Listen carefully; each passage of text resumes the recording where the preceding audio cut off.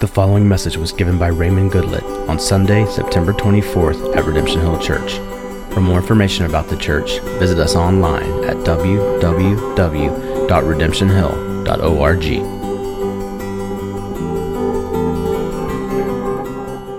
Do me a favor if you would and open your Bibles to Hebrews chapter 1. We'll actually get into the first part of chapter 2 today as well. So in a minute I will read Hebrews chapter 1 verses 1 through 5. And then I'll just have us skip over to chapter 2 verses 1 through 3 as well. And we'll go through some other things, not every verse, but we'll go through some of the verses in between as we talk today. Before I just jump into it though, I do want to say, I think we can take this for granted, but it really is a privilege to come before God like this and to do that together. I mean, just think about all the wisdom that we need and all the guidance just for everyday life. I know I certainly feel that way. I'm constantly now coming up on situations where I don't really know what to do. You know, and you're having to trust God to guide you in that moment. I mean, it doesn't matter if you're chasing little kids and trying to put on diapers or, keep them from hurting themselves with whatever new thing they found in the house, or if you're taking care of aging parents. I mean, it's hard.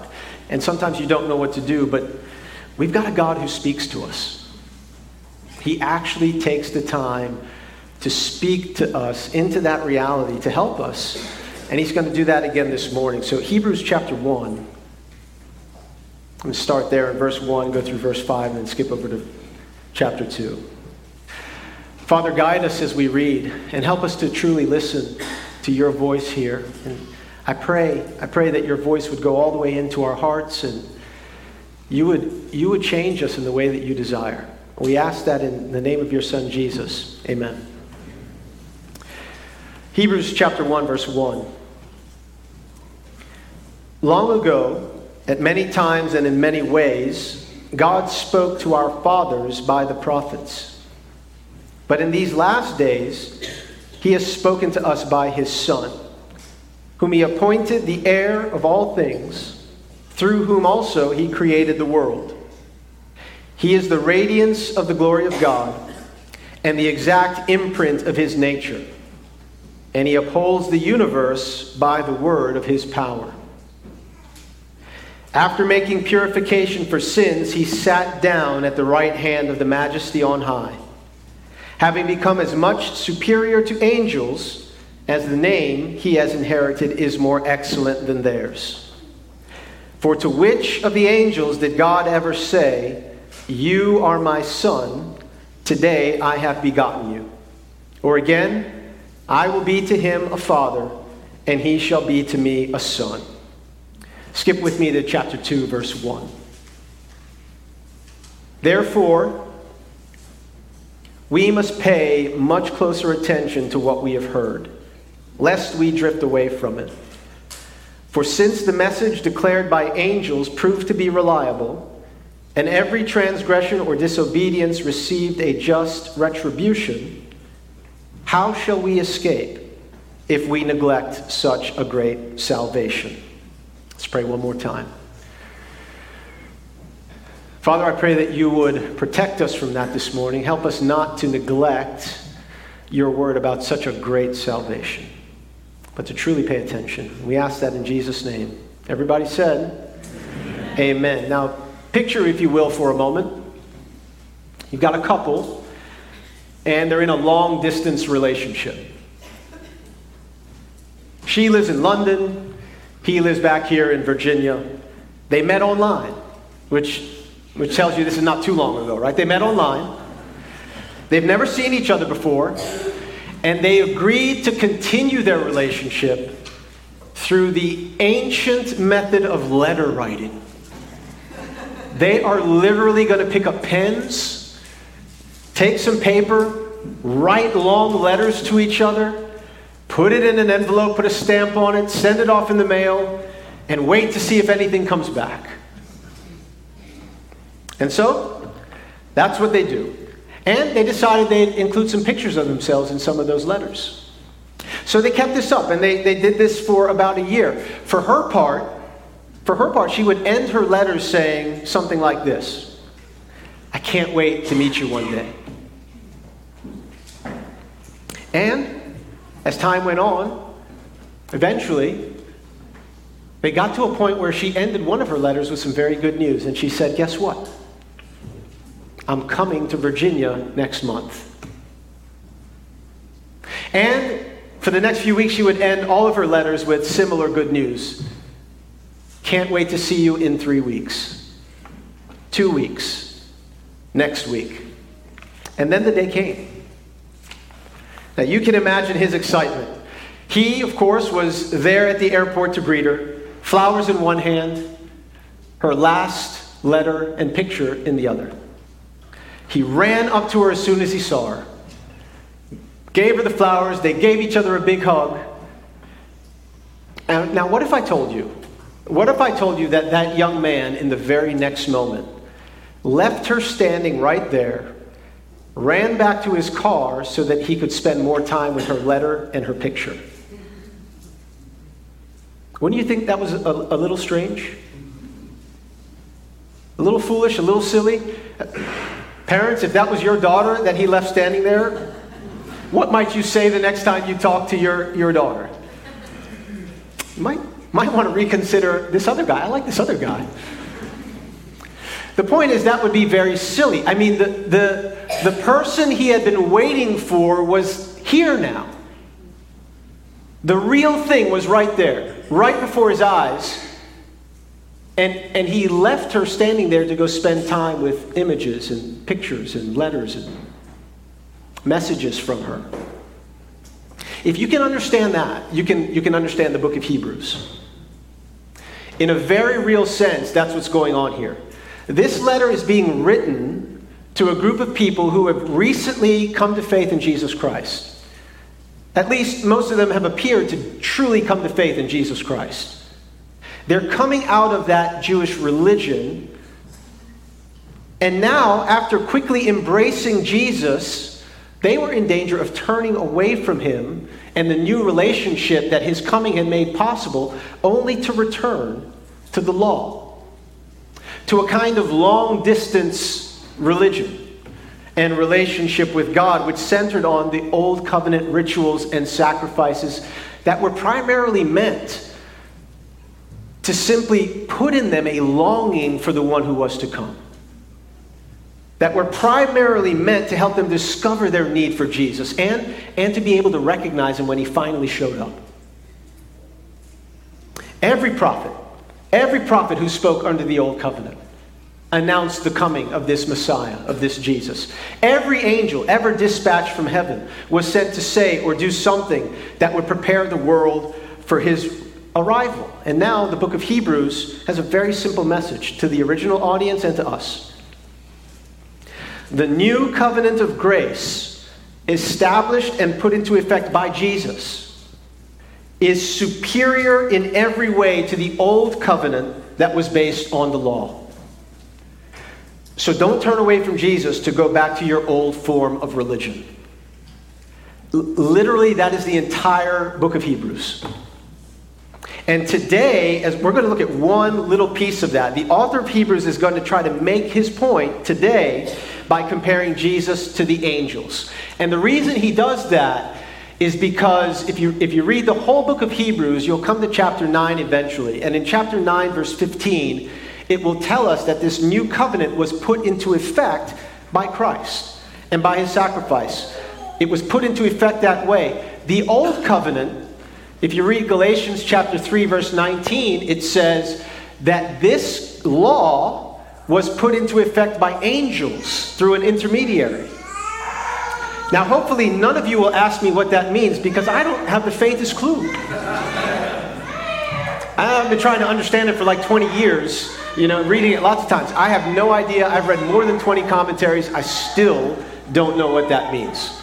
But what I do know is it's true because it's in the Bible. So the new covenant was put into effect by Jesus. The old covenant was put into effect by angels.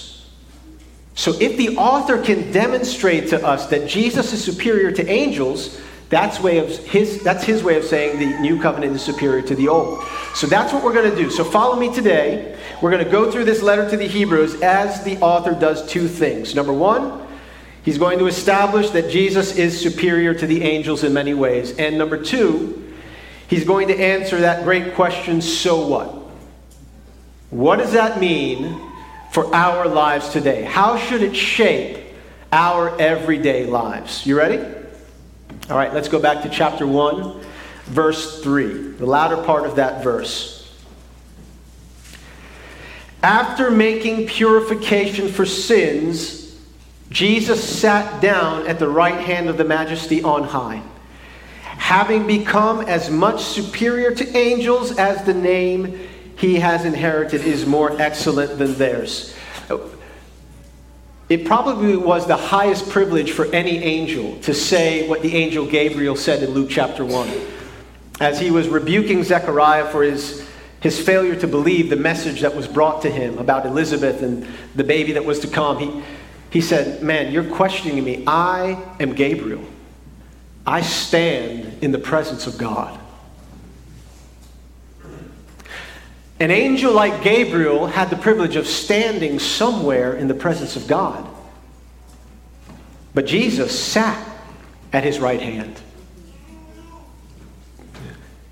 Gabriel could not touch the privileged place reserved for Christ. And Jesus became as much superior in this way to the angels as the name he has inherited is more excellent than theirs. For to which of the angels did God ever say, "You are my son"? Jesus is superior to the angels, first of all, because of his name. To which of the angels did God ever say, "You are my son"? And the correct answer to that rhetorical question is none of them. That name or title is reserved for Jesus, the capital S Son of God. Now I know, I can see your faces, some of you, I know what you're thinking. You have actually been reading through the Bible with us in what we call this Seeing Jesus Together Bible reading schedule. And you've been in the book of Job recently. About midway now through the book of Job, or a third of the way through, and you're saying, you know, I think, doing that Columbo thing, I think I came across early on something which referred to the angels collectively as the sons of God. And you would be correct. In Job chapter 1 verse 6 and in chapter 2 verse 1, it does refer to the angels collectively as the sons of God. It uses that language. But again, that is collectively, and again, a little s kind of sons of God. You know, the Bible actually says the same thing about those of us who believe in Christ. So in Galatians chapter 3, verse 26, you'll remember it says, "For in Christ Jesus you are all sons of God through faith." Whether male or female, he'll go on to say that's not an issue. The title son, meaning you are co-heirs, you inherit what God has promised. You are all sons of God through faith, but that's little s sons of God. The capital S Son of God is reserved for Christ and Christ alone. Jesus is superior to the angels, first of all, because of his name, the name of Son. And he's also superior to the angels by way of his name in another way. You'll see this if you join me in verses 7 through 8. Look at the contrast. Verse 7 says, "Of the angels, he says, he makes his angels winds and his ministers a flame of fire." I love how one version, of an ancient version, I think it's a Syriac version of the Old Testament, it says it this way: "His ministers of winds and fire chant only one hymn and expire." There is a temporariness, I don't know if that's a word, but let's go with it. There's a temporariness to the ministry of the angel as God sends the angel and dispatches the angel into the world. The ministers of wind and fire chant only one hymn and expire. Maybe if you're Gabriel, you get featured twice. Maybe if you're Michael, you get to say something to Daniel and you get to bind Satan and throw him somewhere, right? But most of them are unnamed and really have one set of 15 seconds of fame or whatever you would. But it's not so about the Son. Look at the contrast. The temporariness of verse 7 with the angels. But, verse 8, of the Son, he says, your throne, O God, is forever and ever. There's a permanence there, but even more so, there is the name. Of the Son, the Bible says, your throne, O God. Ladies and gentlemen, Jesus is God. That is the clear teaching of the Bible.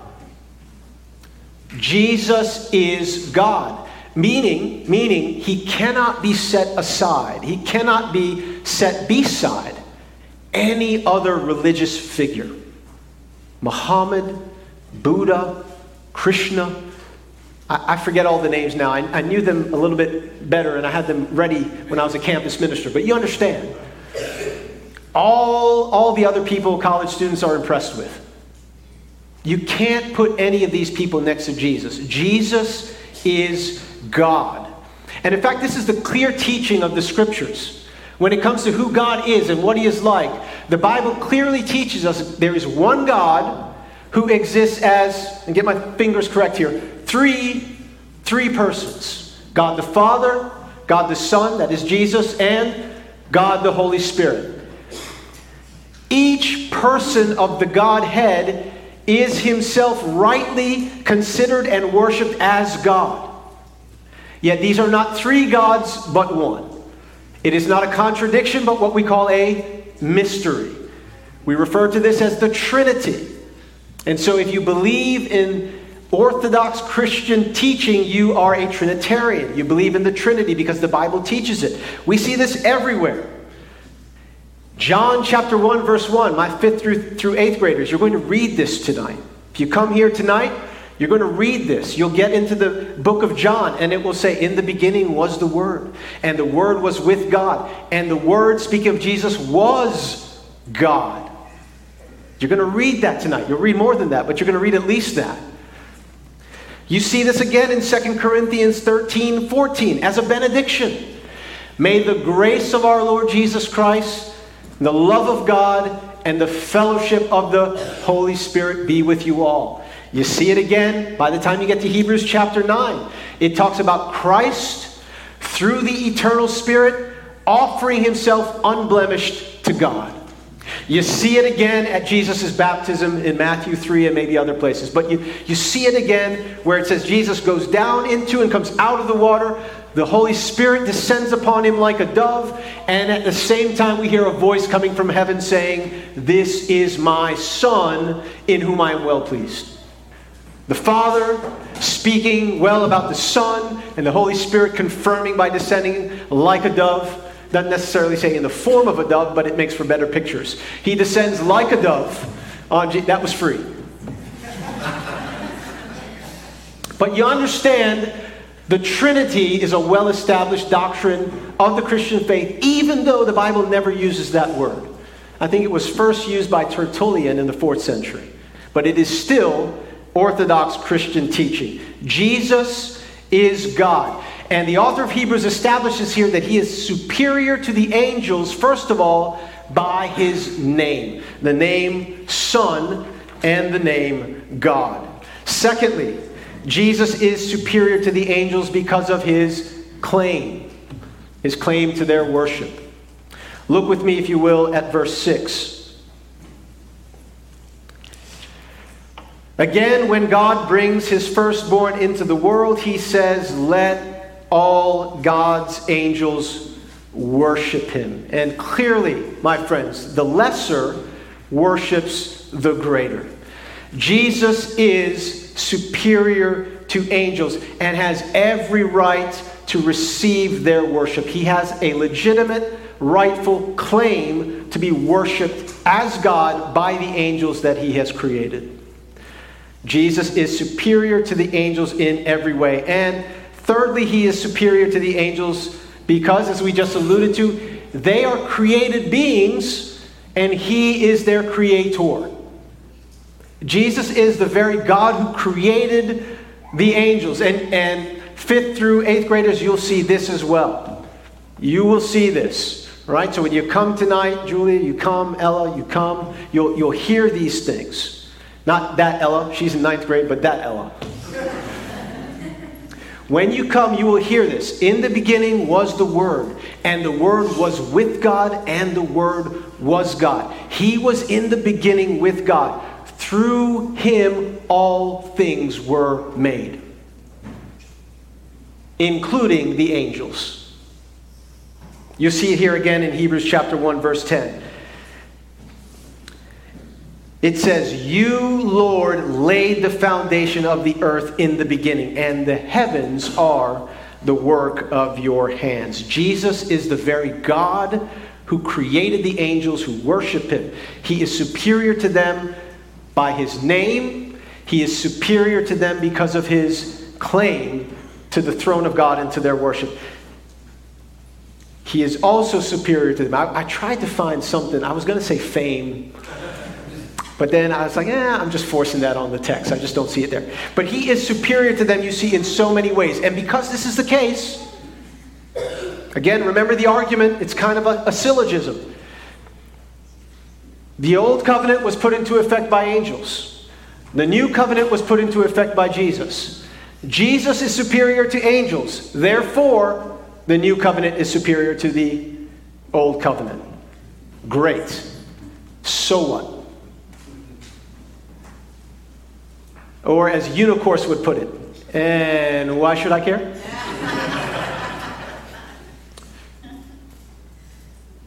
Why is this important? How should this shape our everyday lives? Are you ready for an impressive, mind-blowing piece of wisdom? I do not have that for you. But if you'll turn with me to Hebrews chapter 2, verse 1. One of the things I love about the Bible, he gives us the application right here. Because all that we have said thus far is true, because Jesus is superior to the angels in his name, in his claim to their worship, because he is the creator who created them, because Jesus is very God in human flesh, and because he is the one, not a mere prophet or an angel, but because he is the one who speaks today, therefore, we must pay much closer attention to what we have heard, lest we drift away from it.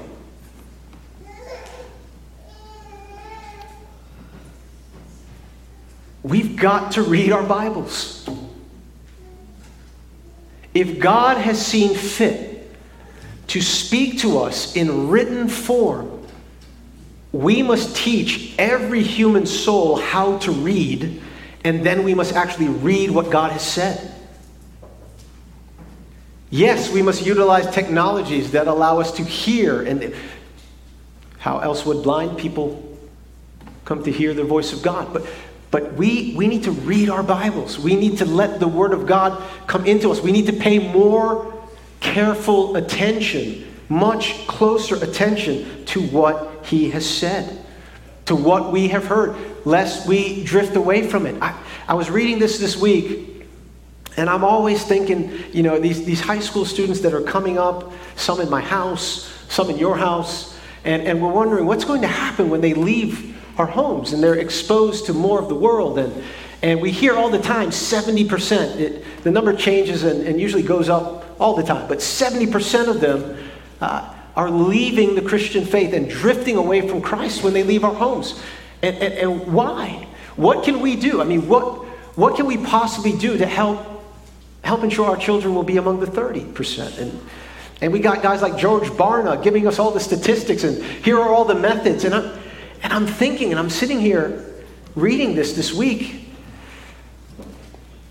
and I'm having one of those Nicolas Cage moments. If you remember National Treasure, the first one, which to me, the official canon was closed at one movie. But you remember in National Treasure, he had that little half-ship thing that he found in the...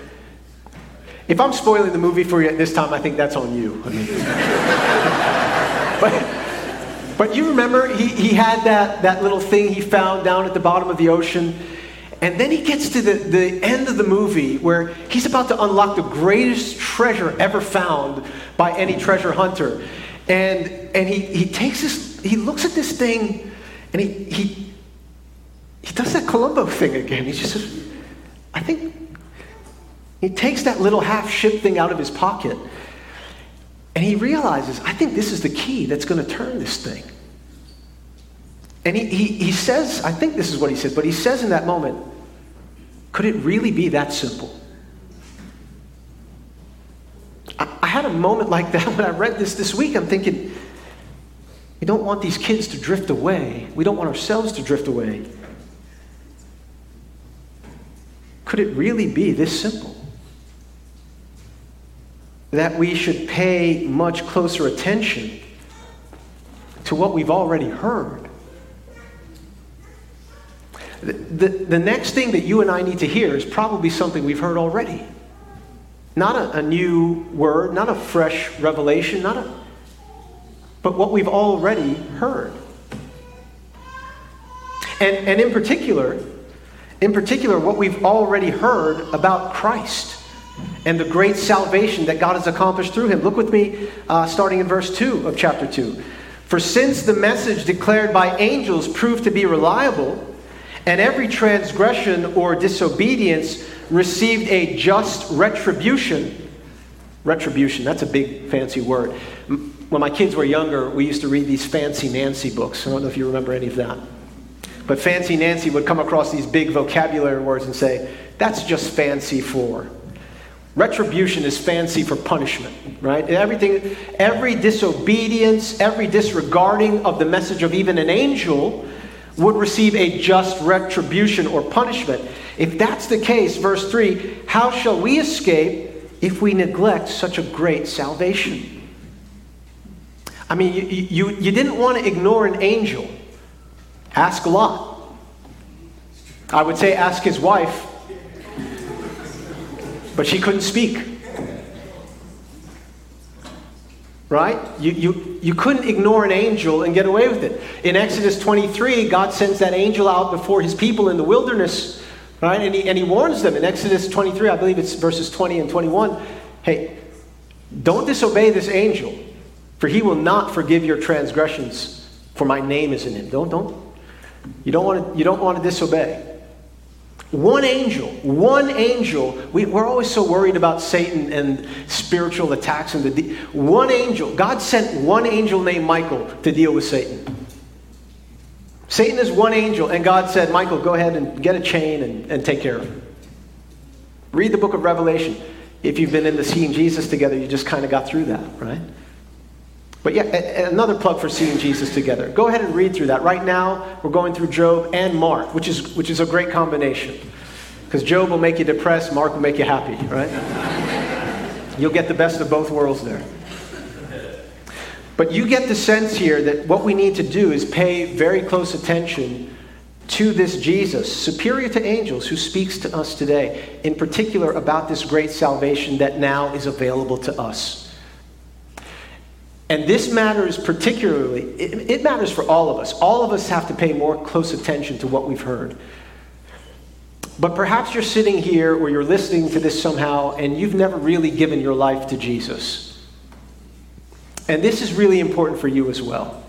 The message of this great salvation is what God uses, is what he uses to actually put the power and the freedom that he offers, the power to actually become his child into our hearts. In 1 Corinthians chapter 1, he says it this way: the message of the cross, while it may be foolishness to some, to those who are being saved, it is the power of God. And so what I want to do now is I want to speak to those of you who have not yet truly given your lives to Jesus Christ at this moment. And I want to offer you the most powerful thing that I have in my arsenal. The very simple message of the cross. I remember when I was 20 years old and I was in your spot. For me, I had thought I was a Christian until I started reading the Bible. And then I very quickly understood The Jesus I had in mind was different from the one that God revealed to me in the scriptures.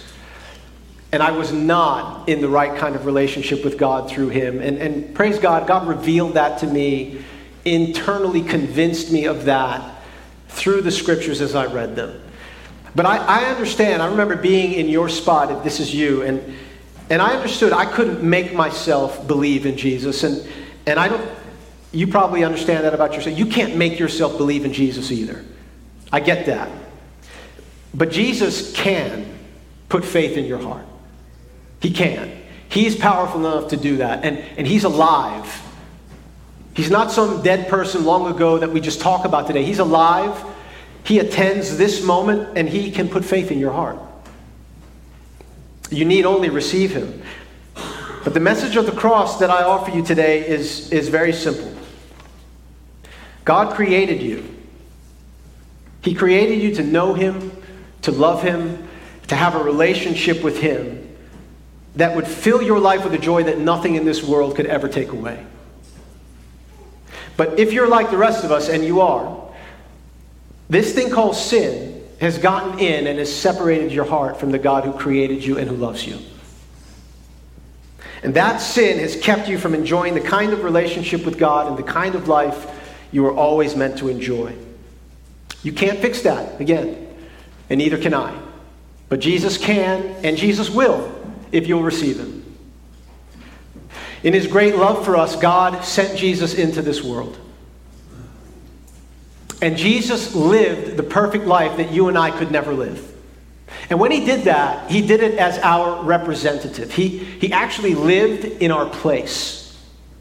That life he offered to God that we could never offer to God, but that we should have offered to God, Jesus actually did it.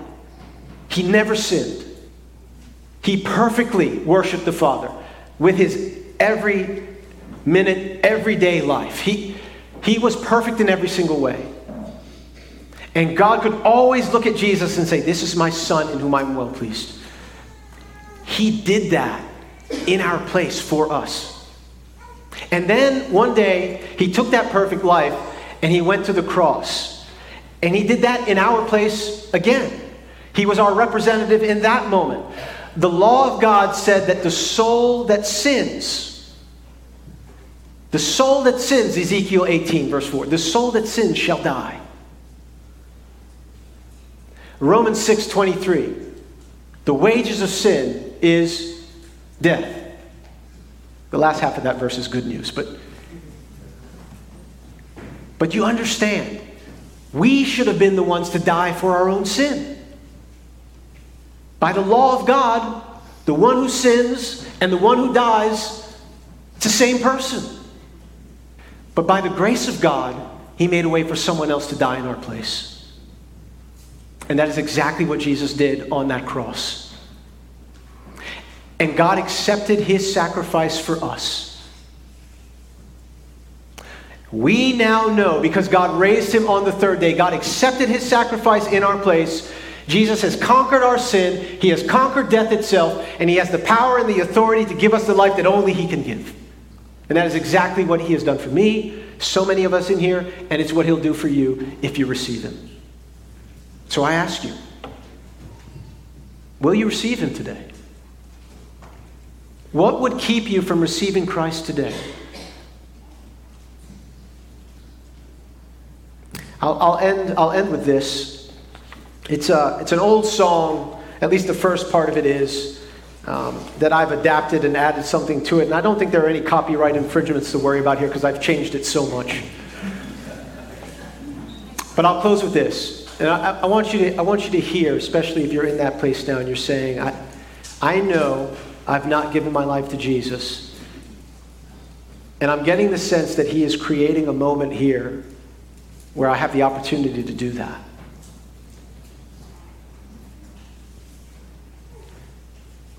At many times and in many ways, God promised one who was to come. Through prophets who spoke to our fathers, he pointed them to Christ, his Son. And it's Jesus now who speaks today. And his offer is but for a time. With that, I bid you come today, that you might know his grace divine. Let's pray.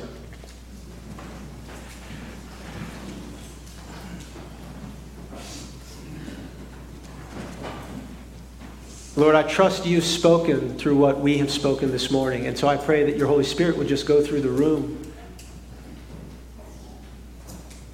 and just make sure none of us drifts away. Just because we've been walking with you for a while and things have been pulling on our hearts, Lord, protect us. Protect us. Help us to pay more careful attention to what we have heard, that we would not drift away. And for those of us who've never come to you in faith, Lord, I pray that you would draw them to yourself by your word. You would cause this opportunity before them to be not only convincing but compelling, that they would see Christ, receive him as their own, that he in turn would receive them as well. We ask this through his name, in Jesus' name, and everybody say, amen. You've been listening to a message by Raymond Goodlett given at Redemption Hill Church in Richmond, Virginia. For more information on the church and to hear other messages, please visit us online at www.redemptionhill.org.